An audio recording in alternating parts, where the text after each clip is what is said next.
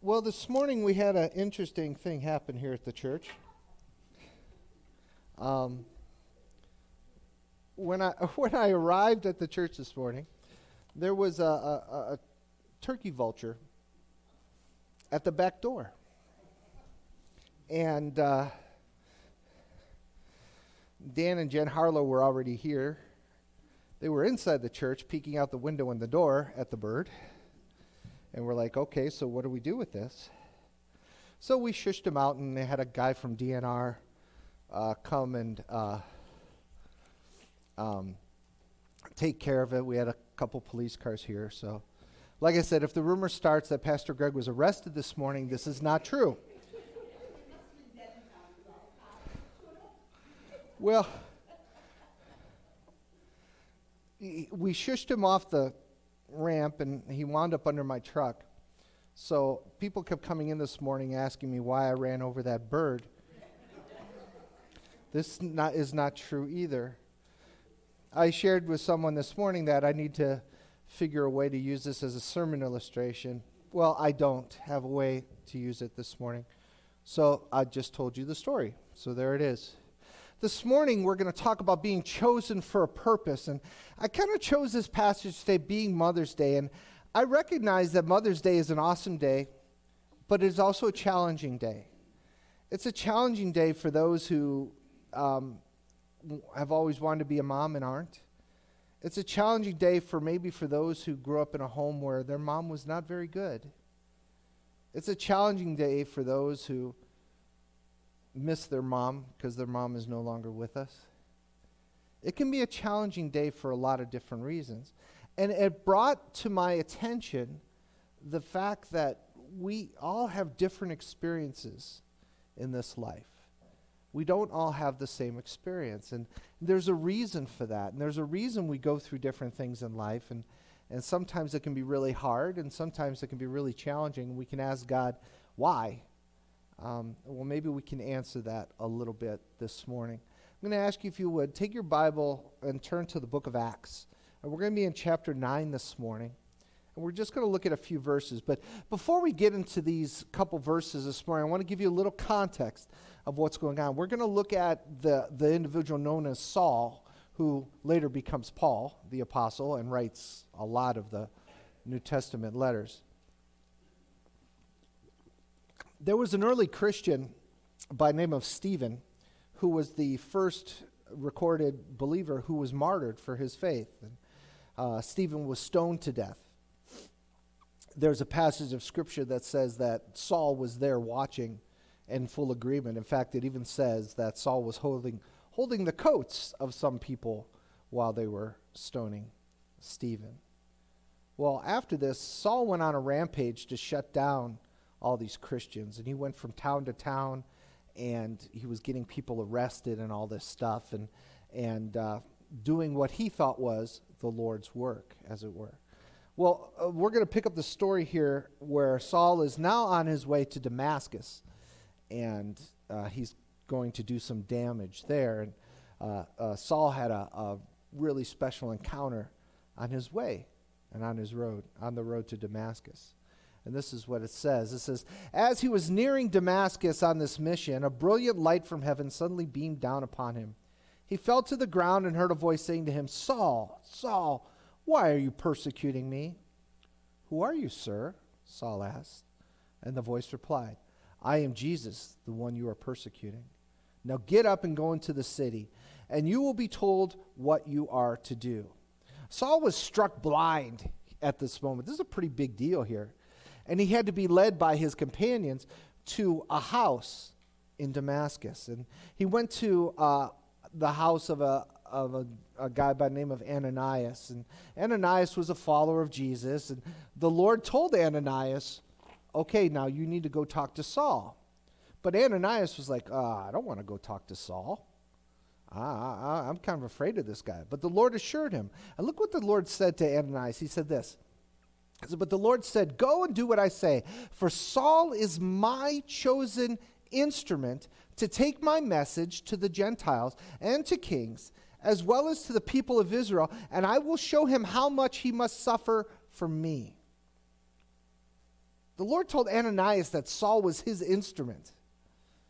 So he went to Saul, laid hands on him, and Saul's sight was restored. So a first question I have this morning, there's an outline in your bulletin if you want to follow along. What does it mean to be God's instrument? The Lord said that Saul was his chosen instrument. That's a really interesting thing. Now, when you play music, you choose instruments for different things.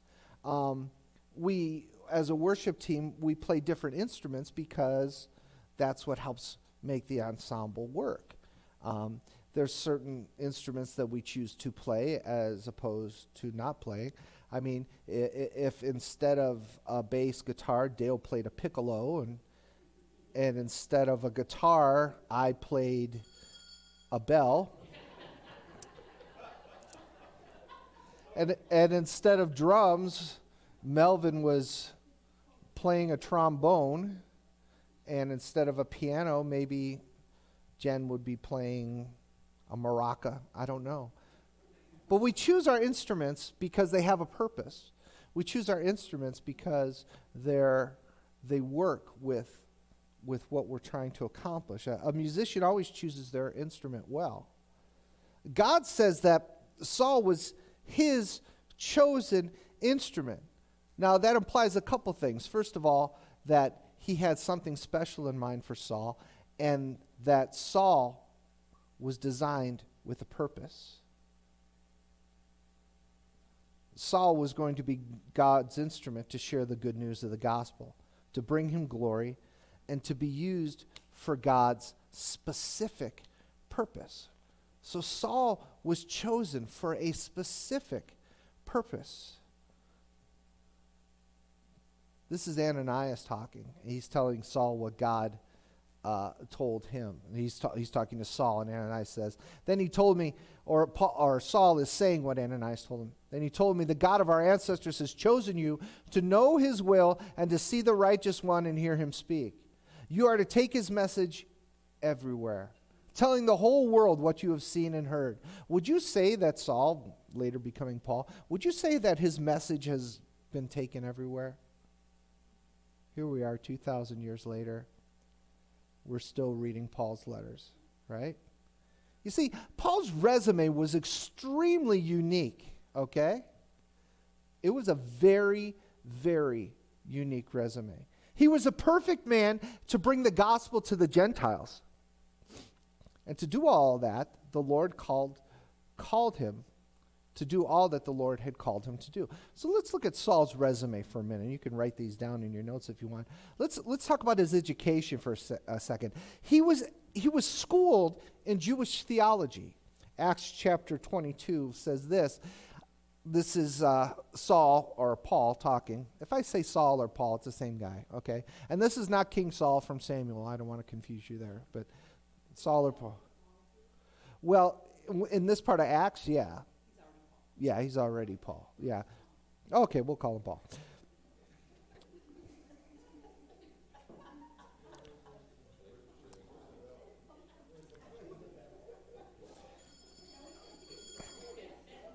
Let's close in prayer, and you guys have a wonderful day. This is what Paul said. He said, I am a Jew, born in Tarsus, a city of Cilicia, and I was brought up and educated here in Jerusalem under Gamaliel. At his feet, I learned to follow our Jewish laws and customs very carefully. I became very zealous to honor God in everything. I did just as all of you are today. So he had the proper education. He was educated as a Pharisee. And he had a great Jewish heritage too. This is what Paul says before the Jewish king, King Agrippa. He says this. He says, as the Jewish leaders are well aware, I was given a thorough Jewish training from my earliest childhood among my own people and in Jerusalem. If they would admit it, they would know that I have been a member of the Pharisees, the strictest sect of our religion. Now I am on trial because I'm looking forward to the fulfillment of God's promise made to our ancestors. In fact, that is why the 12 tribes of Israel worship God night and day, and they share the same hope I have. Yet, O king, they say it is wrong for me to have this hope. Ooh, Paul's good, isn't he? No one could say what Paul just said or get away with it, as it were, and with the authority. You see, because there are some who would have said to a Christian, you don't know what you're talking about. You don't know anything. We are God's chosen people. We know who God is. You don't know what you're talking about. But Paul's like, well, wait a minute. Everything that God has promised has come through in Christ. It's come true in Jesus Christ. All I'm doing is celebrating that which I was taught as a Jew. I have this hope that God told us to have, and I have found that hope is in Jesus, because Jesus is the one who God has revealed to us as our Savior, as our Messiah. And now you guys are telling me that that's wrong? Well, wait a minute. His unique heritage gave him that authority. Another thing about Paul, his previous employment, his persecution of Christians. Look what it says in Acts 22 as well. It says, and I persecuted the followers of the way. That's what they called the early Christian church, the way. Hounding some to death, binding and delivering both men and women to prison. The high priest and the whole council of leaders could testify that this is so. For I received letters from them to our Jewish brothers in Damascus, authorizing me to bring the Christians from there to Jerusalem in chains to be punished. So Paul was doing all this by the approval of the Jewish leaders. Look what it says a little later in 26. He says this, I used to believe that I ought to do everything I could to oppose the followers of Jesus of Nazareth. Authorized by the leading priest, I caused many of the believers in Jerusalem to be sent to prison. And I cast my vote against them when they were condemned to death. Many times I had them whipped in the synagogues to try to get them to curse Christ. I was so violently opposed to them that I even hounded them in distant cities of foreign lands. So this is his resume. So the cool thing about Paul is he can say, okay, I did this. I was as passionate as you were against Christianity. But Christ opened my eyes, or closed his eyes first, to the truth. I understand why you're so passionate, but I have taken that next step, and I understand who Jesus is. So his previous employment plays a role in who he is. Also his citizenship. Back in 22, it says this, as they tied Paul down to lash him, Paul said to the officer standing there, is it legal for you to whip a Roman citizen who hasn't even been tried? The officer went to the commander and asked, what are you doing? This man is a Roman citizen. So the commander went over and asked Paul, tell me you are a Roman citizen? Yes, I certainly am, Paul replied. The fact that Paul was a Roman citizen, he had certain rights and certain protections under the law. And being raised in Tarsus, he was well acquainted with the Greek culture. All of these factors played into the call the Lord had placed on Paul. All of these factors made him a very, very unique person in history, and the perfect instrument for God to use to spread his message. Look what it says also in 26. This is Jesus. Paul is recalling what happened when he was on the road to Damascus. And this is what Jesus said to him. He said, now stand up, for I have appeared to you to appoint you as my servant and my witness. You are to tell the world about this experience, and about other times I will appear to you. And I will protect you from both your own people and the Gentiles. Yes, I am going to send you to the Gentiles to open their eyes so that they may turn from darkness to light and from the power of Satan to God. Then they will receive forgiveness, for their sins will be forgiven Then they will receive forgiveness for their sins and be given a place among God's people who are set apart by faith in me. Jesus called him to share the good news with the Gentiles, which was kind of an unheard of thing. It was like, what? Wait a minute.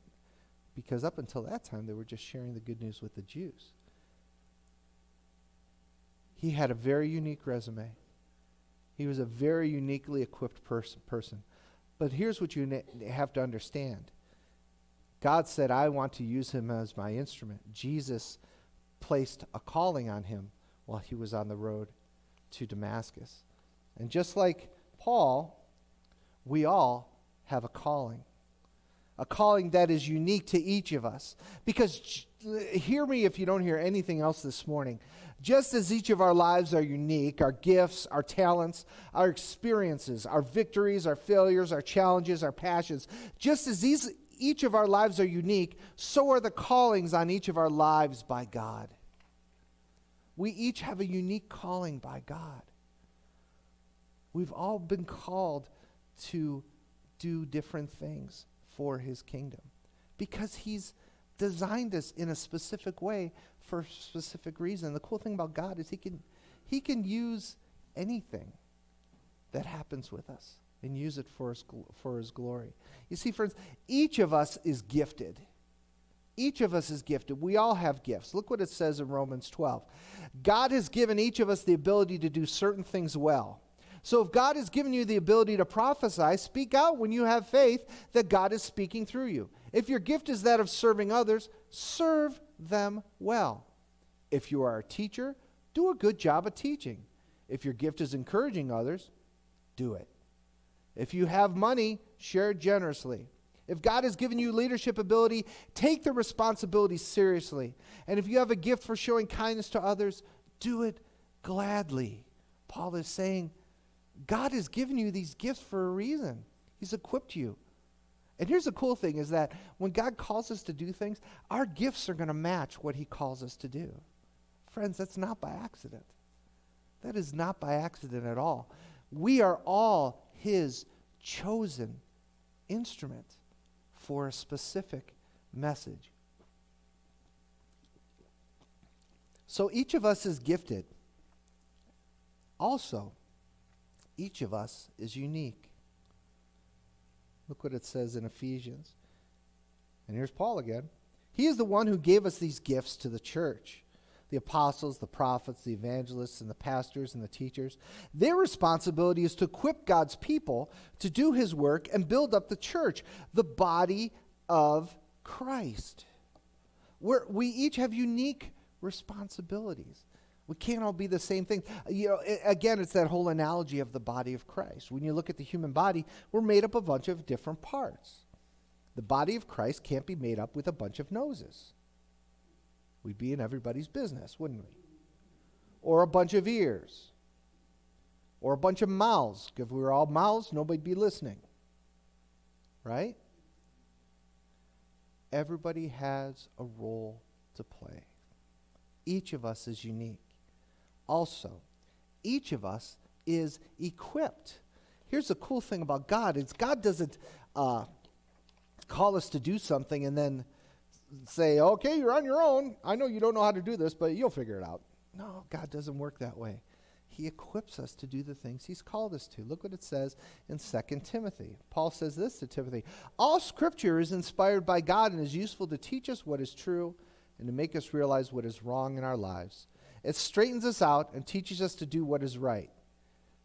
Listen, it is God's way of preparing us in every way, fully equipped for every good thing God wants us to do.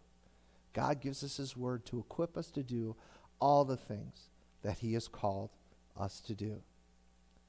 Just like Paul, each of us has a unique calling, which God has equipped us and prepared us for. Now, we won't all have an experience like Paul did, where God meets us on the road, strikes us down, makes us blind, and tells us exactly, audibly, what he wants us to do.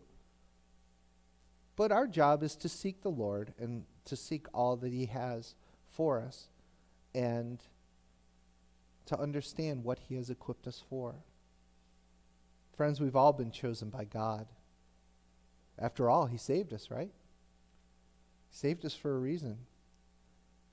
So we need to realize this, and that as we face the challenges and the struggles of this life, we need to realize that God is using all those things to shape us and to mold us for what he has for us. And here's the interesting thing, is that God will call us to do something and have us prepared for that. And we'll do that, and then all of a sudden other things will happen, and God reshapes us and remolds us for something else he has for us. That's a cool thing about God. Close your eyes and listen to these words. This is Paul again.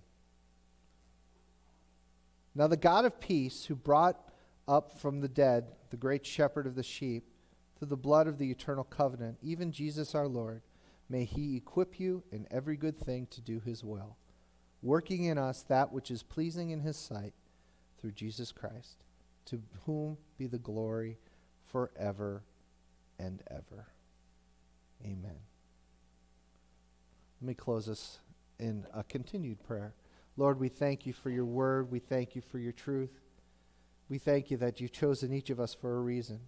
I pray that you would keep our eyes and hearts open to what it is you have for us. Allow us to see you. Allow us to understand that our experiences in life have equipped us for a specific reason. We give you glory this day, and we honor you this day.